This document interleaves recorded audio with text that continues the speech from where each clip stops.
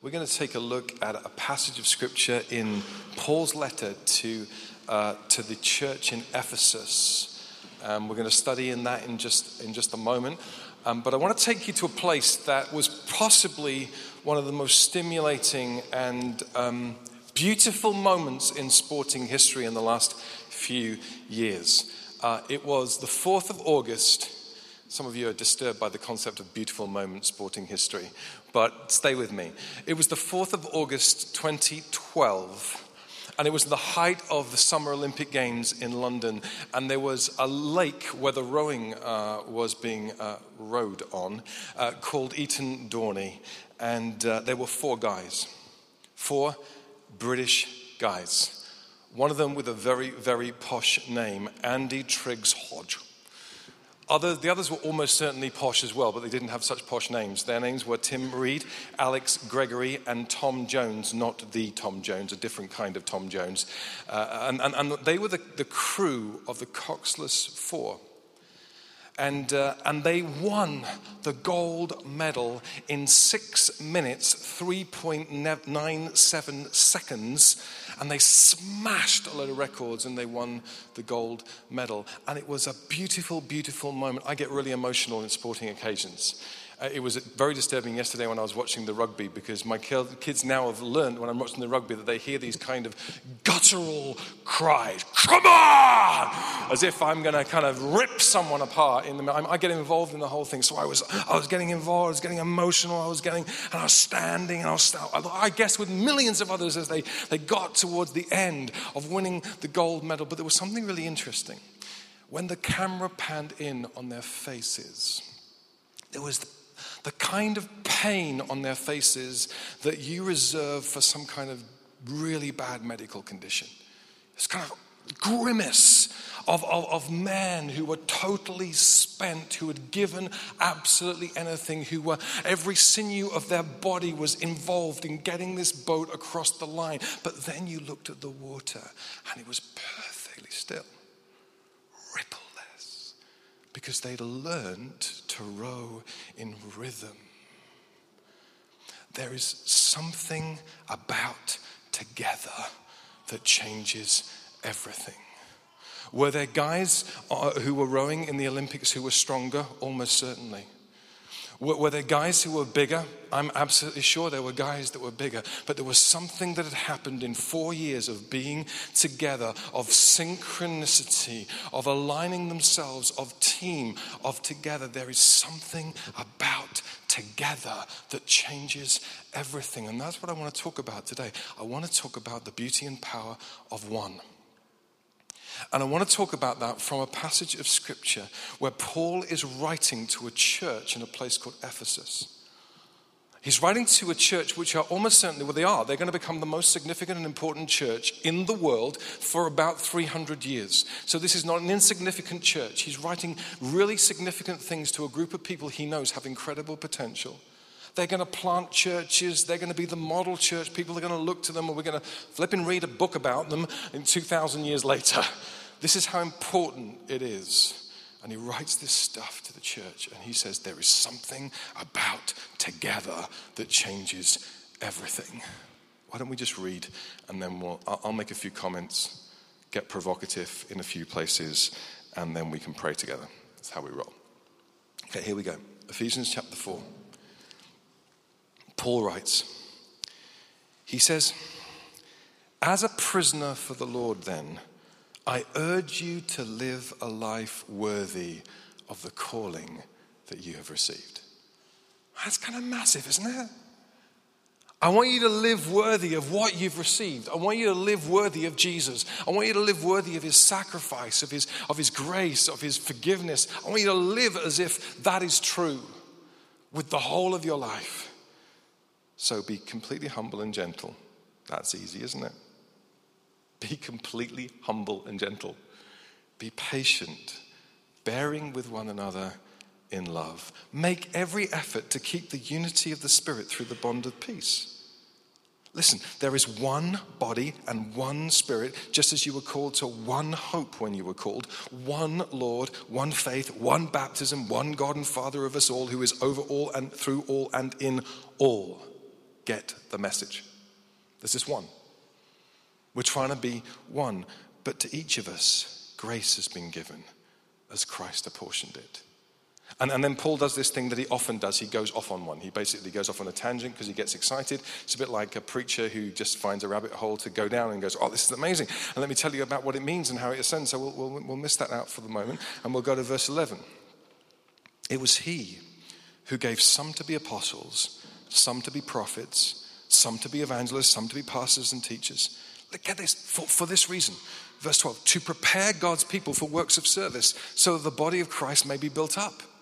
And here's the goal, verse 13.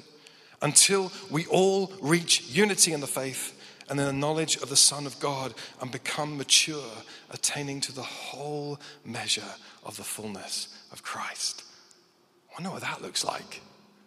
Do you ever read the Bible and go, what does that look like? The whole measure of the fullness of Christ rammed in me. All of his compassion, all his grace, all his mercy, all his truth, all his love, all his stuff, all his power in me.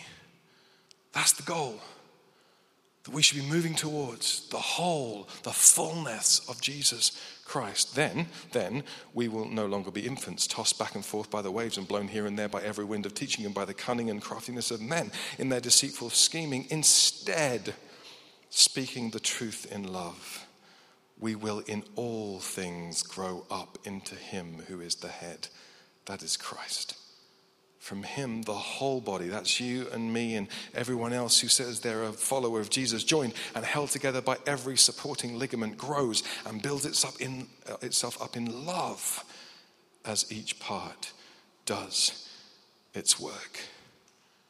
There's something about together that changes absolutely everything. So Paul's argument, let's get this really quickly down so that we understand what he's saying. He said, every single Christian, every single follower of Jesus, there is a call on your life. Here's the call on your life. Verse 1, that you might live a life worthy of the calling that you've received. That's the call on your life. That's the call on my life. I'm supposed to live a life worthy of Jesus. I'm supposed to live a life that represents Jesus in such an incredible way because of what he has done for me and what I've got. That's the call of my life. And then he says, there's a goal in your life as well. There's not just a call, there's a goal. There's a call over here that starts it all. And there's a goal over here that completes it all, that finishes it all. And you'll find it in verse 13. Check it out. It says this, here's the call. Until we all reach unity in the faith and in the knowledge of the Son of God and become mature, attaining to the whole measure of the fullness of Christ. In other words, it starts off with you have to live a life worthy. You have to walk properly. And it ends up with you looking like Jesus in all the fullness of Jesus and representing Jesus to everyone around you. It's a massive thing. You have to walk with Jesus and then you walk like Jesus. That's what's supposed to happen in my life and your life, in the life of this community. I'm a bit of a student of walks. I'm sure you've never done this, but I get fascinated by the way people walk. You ever fascinated? There are some guys that just kind of, I'm a bloke and I'm walking, and then there's the. This isn't planned at all. I don't know why I'm doing this. But then there's the guys who kind of amble as if they've got nothing important in their life, and they're always in front of you in some kind of queue, aren't they? They're always in the tube in London, or they're in Princes Street, and you're trying to get round, and you're trying to do the thing, and then there's the kind of the flustered. It's a slightly camp one as well. It's kind of flustered walk. I need to get. But then there's the one that I love. I saw this the other day, and I think it's true. So just check this out. There's the trip and then run walk. Everyone does it. You're walking along uneven pavements in Edinburgh. You trip up and then you kind of run as if you meant to trip up in the first place anyway. And you're just running along and tripping up, or is it just me? And then there's the Jesus walk. What does that look like? I tell you, it looks like confidence.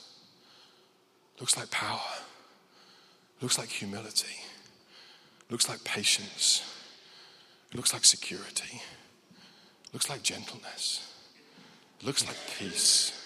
And what Paul is saying, it's very complicated the way he says it, but if only I'd been there to help him write this, it would have been much simpler. He basically says, there is a call on everybody's life to live a life worthy, to walk with Jesus. Because of Jesus, because of what Jesus has done, there's the call. And then there is a goal in everybody's life to walk like Jesus. So that suddenly you've grown up to all the maturity of Jesus. He's like pouring out of you in a way that you couldn't imagine. And then everything in between those two places, there is a secret to that. And it's called together. It's called together. You never move from here to here without together. You just can't do it. You can't move from there to there without community. You can't do it. You show me someone who's walked that walk, who's moved from here to here and is full of Jesus. I will show you someone who is meaningfully connected to the people of Jesus. It's just the way it is. I wish it wasn't that way because sometimes the people of Jesus really irritate me. But that's the reality of the call of God. Grow mature by growing together. The argument is very clear for those of you biblical scholars. The argument is very clear in this passage of Scripture. Paul says this: although you have the life of the Trinity in you, the moment you say yes to Jesus, you get full of God. Do you know that? That's what it says. The Holy Spirit comes, fills you with the fullness of the Father, the fullness of the Son, the fullness of the Holy Spirit. That's what it means to be carriers of the presence of God. The moment that you get saved, that's what happens. Although you have the life of the Trinity in you, you will continue to live in immaturity until you live in unity. That's the argument of the passage. Although you have the life of the Trinity and you continue to live in immaturity until you live in unity. You will be swept around by every wind of teaching. You'll be immature in the way you make decisions. You'll be immature in the way you use your character and the way your character develops because you haven't got this beautiful thing called together. But if you get it, if you become mature by being together, then your marriage gets better. You better believe it does, because the fullness of Jesus is in you, the fullness of his compassion, his understanding, his wisdom, his grace, and his mercy is in you. Of course it gets better. And your parenting gets better because suddenly you understand the heart of God, because you're full of the heart of God. And your business gets better, not because we have this prosperity gospel, but because you just suddenly get the way Jesus would do this stuff. Because he's in you. And the only way you get from here to here is called together. That's why this is important. That's why this is fundamentally important. So today I want to ask 3 questions, which will be quite provocative, so forgive me before we go there. And before we ask the 3 questions, I'm going to make 2 apologies. You up for that? Apology number 1 is to those of you who've come today and you don't usually come to this church, and you think, what is this catwalk thing, and why is he prancing around? I'm going to make an apology and no apologies. I'm going to speak to the people who usually come to this church, and unfortunately, you just get to listen in and hear some of our dysfunctions. That's the first apology. The second apology is this. For those of you who usually come to this church and you would say this is family and you're thinking about all in, I'm going to make some assumptions. Here they are. Assumption number 1, you're up for this. I'm going to speak as if you're totally up for this. I'm going to speak as if you're wanting to make this journey and you desperately want to know how I make this journey. How do I make the journey from the call to the goal? And I'm going to assume that you want to look more like Jesus and you want to pursue Jesus. So I'm going to say some things that might be a bit prickly. You okay with that? Yeah, not so sure. Here's the question number 1. The question number 1 is about responsibility. And the question is, are you willing to take responsibility?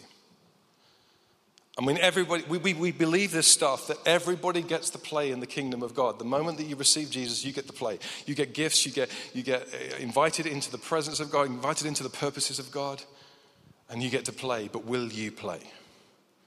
Is the question. Will you play? You get invited to be a covenant member of the community of God's people, but so many of us just want to be consumers. Do you know what I mean? I mean, you want to show up and say, oh, I'll show up and I'm coming for what I get, not for what I can give, and feed me. Carl, will you feed me? And if you don't feed me, I'll write you an email. And will you look after my kids and will you disciple my teenagers? I want to abdicate responsibility for reading the Bible and for making this journey for myself, and I want to give it to you, that responsibility. I want to abdicate responsibility for being a Jesus parent, and so I want to give it to the youth people and give it to the... No. Will you take responsibility? Because this is the most significant walk you will make. From the call of Jesus to the goal of Jesus is the most significant thing that you can do, the most significant walk you can make, the most significant journey. But you have to take responsibility. That's why we have these things. We call it the rule of one. And some of you, when you come around the church and you say, well, Carl talks about the rule of one, and you think that sounds very legalistic. Why do we have to do that? I tell you why we have to do it. It's because it will help you get to your goal.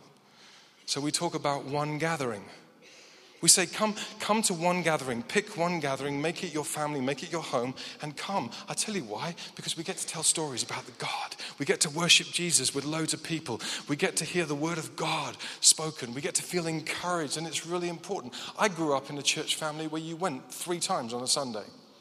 Let's be honest, a lot of it was really boring. And I used to hate bits of it, and there were lots of things on Sunday that we didn't do. We weren't allowed to do this, and we weren't allowed to have fun, and we weren't allowed to have life, because the kind of idea implicitly was that God wasn't into all that kind of stuff. He's just into sermons and songs. And I don't want you to get that message at all. But here's the deal. If you're a leader in the church, it feels like you can show up twice a month. And that's a good thing. But if you're committed in the life of the church, you can show up once a month, and that'll be a good thing, because you're busy and you've got lots of things to do. And I totally understand the world has changed. But let me tell you this. I see young families bringing their kids up outside of the family of God's people because they're swayed by other things that are priorities than actually making this journey. And little Johnny is brilliant at football. I love that little Johnny is brilliant at football. And I hope that little Johnny becomes an amazing footballer. But let me give you a prophetic word. Little Johnny is not going to be the next David Beckham. He's just going to become an overweight accountant who plays five-a-side on a Friday night. And what you do is you spend the whole of your time running him around the country, making sure he was at every practice and everything. And he was never around the people of God on a regular basis. And the family stopped being around the people of God on a regular basis. And then you wondered why you were not making the journey from here to here. And he was never making the journey from here to here. And I'm not saying don't play football, because football's amazing. But I am saying this is really beautiful and really important. Why would we not prioritize it and find a different way to bring our kids up in the family of God's people? That's why we say one gathering, not because we want lots of people here. If we wanted lots of people here, we wouldn't have planted 4 churches. That's why there are gaps all over the place, because we're saying we've got to go for this thing that God has called us to. So one gathering, one missional community, we say. And when we say that, people say, oh man, I can't find the perfect missional community, and if I joined it, it would become imperfect anyway because I'm not perfect and it's just awful. And then we say, well, I'd love to find one I can join, or I don't want to start one, and really I'm not really sure I want people in my house, and my kids have got exams and there are a stack of reasons. We're not saying join a missional community because we want to hurt your life. We're saying that if you want to make this journey from here to here, you have to do it with mutual accountability and with community, or you never will, because everything in this world will rail against the Jesus life in you. So you have to find people who call you out on things. You have to find people who pray with you. You have to find people who read the scriptures with you. You have to find people who go on this journey with you. So find a community, or start a community, or come and persuade us that what you're doing already is a missional community. Honestly, I don't care, but find a way to make this journey. And that's why we say one serving opportunity, one team. Not because we need more people to do welcome or to make tea and coffee, although we probably do, but because we know that if you learn to serve in the house of God, something will happen with your heart and with your life that will align you with the purposes of God. That's why we ask you to give, not because we need more money. Honestly, we always need money, but I would find a way. I'm pretty ingenious about finding ways to find money. I would find a way to find money if people stopped to give money. But we need money because of what it does to your heart. When you stop holding things like this and you start opening things like this, when you start serving the people of God, you move with generosity and simplicity and stewardship, and something happens to your heart that helps you make this journey towards the goal of Christ. And it's not because of how much money you put in, it's because of how much money you didn't hold like this. That's why we say give, because it will free your life. It'll free your life. And so the first question is this: why didn't you take responsibility? The second question is this: it's about gifting. Are you using your gifts? Are you using your gifts? The passage seems to suggest that Jesus, in his victory parade, gave gifts to his people. So you got a gift, and you got a gift, and you got a gift, and you got many gifts, and you got a plethora of gifts, and God gave gifts to everyone. And when you say, I haven't got any gifts, I say, biblically, that's nonsense. God gave you gifts, but he didn't give you gifts so you go, oh, gifts, I've got gifts. According to the passage, some to be apostles, some to be prophets, some to be pastors, some to be evangelists, some to be teachers, so that they might equip the people for the works of service. So that we might serve people, so that we might encourage other people's gifts, so that all of us might make this collective journey from the call of Christ to the goal of Christ to looking like Christ. So what are your gifts? Everyone's a leader. The issue is just capacity and context. How many people, where do you lead? The moment you get full of God, you have to lead people. It's just how many people, where, to what destination. Some of you are brilliant at listening to people, and others of you are brilliant at speaking. Usually those gifts are not aligned. So use the gift to help people move on this journey. Some people are really creative and love it and are great at it. Nikki won't thank me for this, but yesterday we were back in Humby, and Nikki was out and I were out picking apples, and it was just great. And then Nikki went out for a while, and she was making this wreath for our front door, and it's very beautiful, but she didn't like the fact that I described when Esther asked what Nikki's been doing. I said she's been playing with sticks for like an hour or so, playing with sticks. But there's something about the creative gift God has given that is for others to evidence the beauty of it. Some of you are brilliant at making money. It's a gift of God. Go for it with all you've got. Some of you are brilliant at spending money. I'm not sure that's a gift of God, but it might be. It might be. He might totally love that. Just whatever it is, leverage the gift of God so that you might help other people move on this journey, and other people might help other people move on this journey so that we all might move towards unity and the knowledge of God. Isn't that a beautiful thing? Use your gift. Don't sit on your gift. Final question is this. It's about community. Are you willing to fight for it? Are you willing to fight for community? I tell you why you have to fight for it. Because everything in this world which is bent on individualism will rail against community. It's your rights. You should do what you want to do any old time. You need to be free. And everything in our world will rail against you preferring somebody else, you giving to somebody else, you blessing somebody else, everything. So you have to fight for community. And I tell you what rises up in me, just in case it rises up in you as well. What rises up in me is I want to build community, but I want to build community the way I want to build community. Do you know what I mean? I want to have a community, but I want community full of people like me, beautiful, non-complicated people. I want the people that I want to be in and around my community that don't complicate my life, that come when I want them to come, that go when I want them to go, that help me do the things that I want to do. I don't know if that's like you at all. I'm sure it isn't. But to be honest, that's the kind of community I want. And the problem is that's not Jesus' community, is it? I mean, just check out Jesus' community. Jesus' best mates were an ex-terrorist called Simon. A guy who was frequently wrong but never in doubt and usually awkward in company called Peter. Two brothers who had anger issues and you never knew when they were going to blow up. That's why they're called sons of thunder, James and John. A guy who doubted Jesus which is weird. Why do you bring people into the community who kind of doubt the whole stuff? And Thaddeus, who no one knows what he did or why he was there, really. And then Judas, who wasn't very good with the money, and had some kind of issues in other ways as well. And this was his gang, this was his community. And so if you want to make this journey from here to here, bring on the weirdos and the geeks and the freaks. Bring them on. Bring on the old and the young, not just the people like you. Bring on the clowns and the secure ones and the insecure ones. Bring on the black ones and the white ones and every shade in between ones.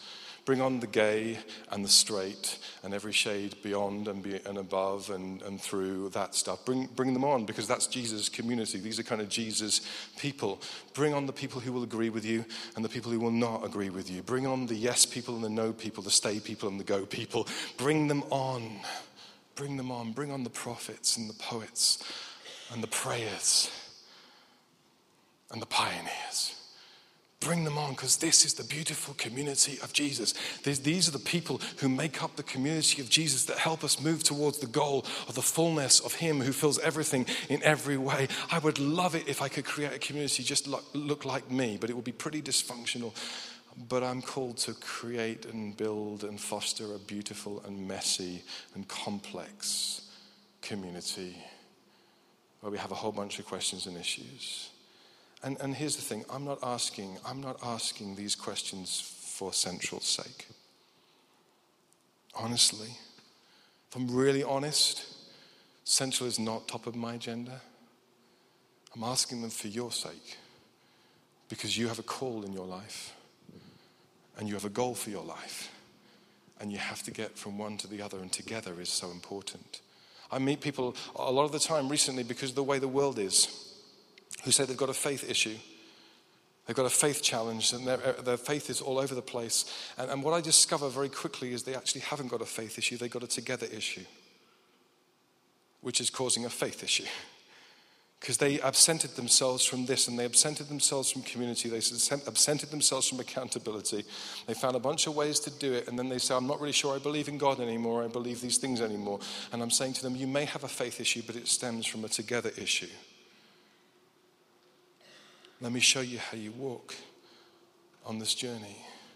We have to find a way to do this. How do you start?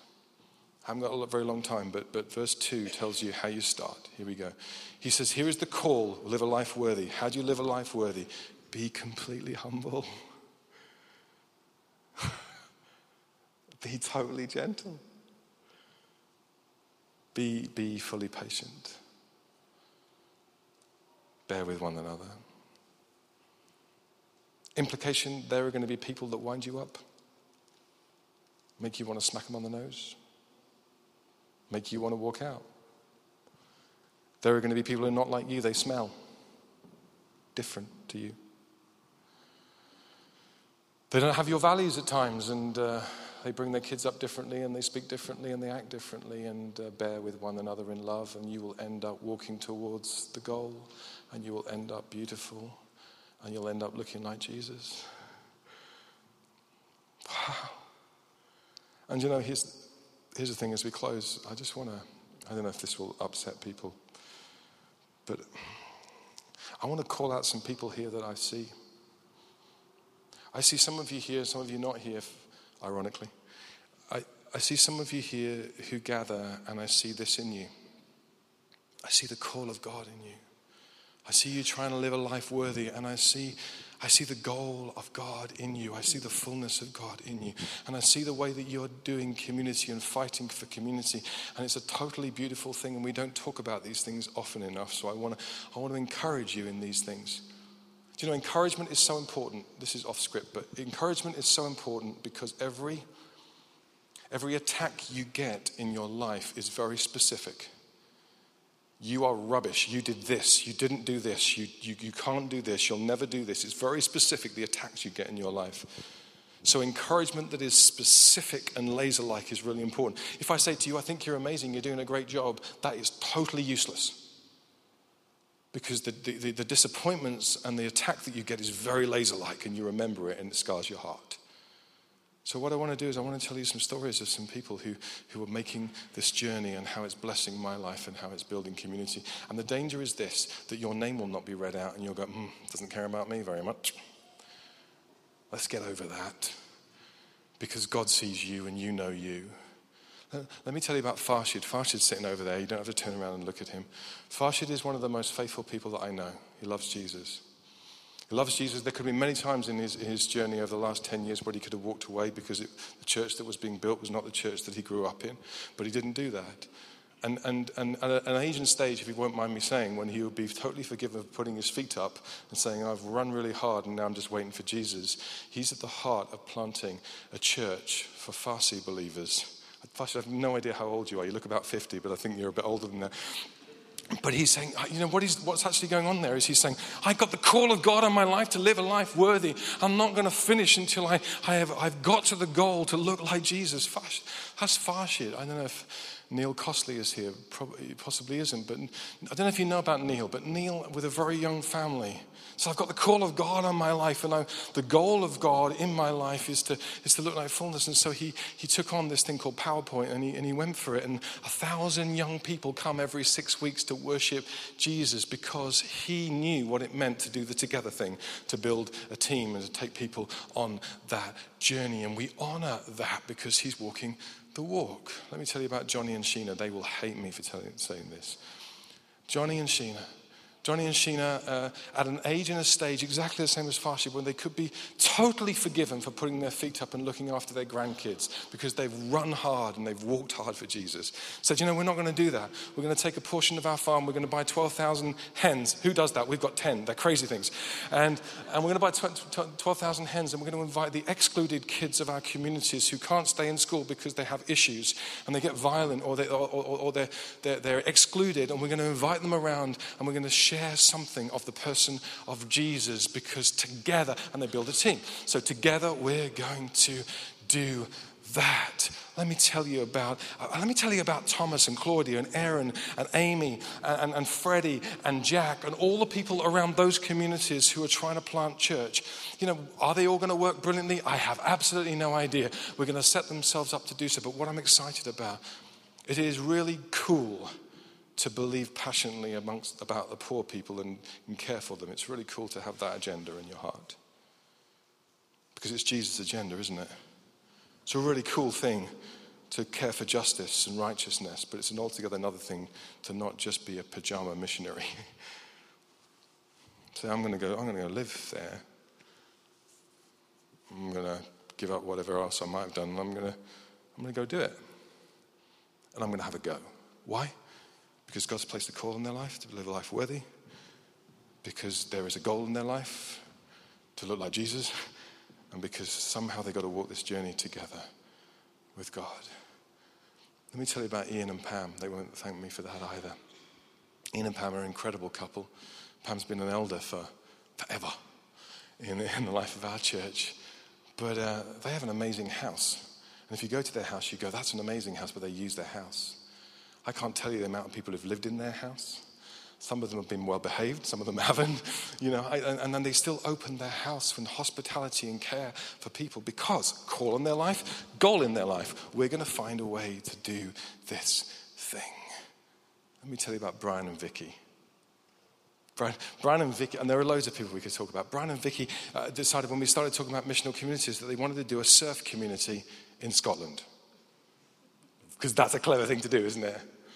I mean, who would ever join them? And they came to me and said, well, I know this is partly about evangelism, but we're not evangelists. We'll probably never see anybody saved. But they got hold of this camper van, really cool, split screen, and they used it as a sacred space, and they parked it on the beach. And you know what happened? People started getting saved and coming to know Jesus. Not because these guys were just amazing at the chat, just because they opened their hearts, they opened their life, said, there's a call on my life, there's a goal for my life, and we're going to make space for what God is going to do. Right now, they're worshiping in Dunbar.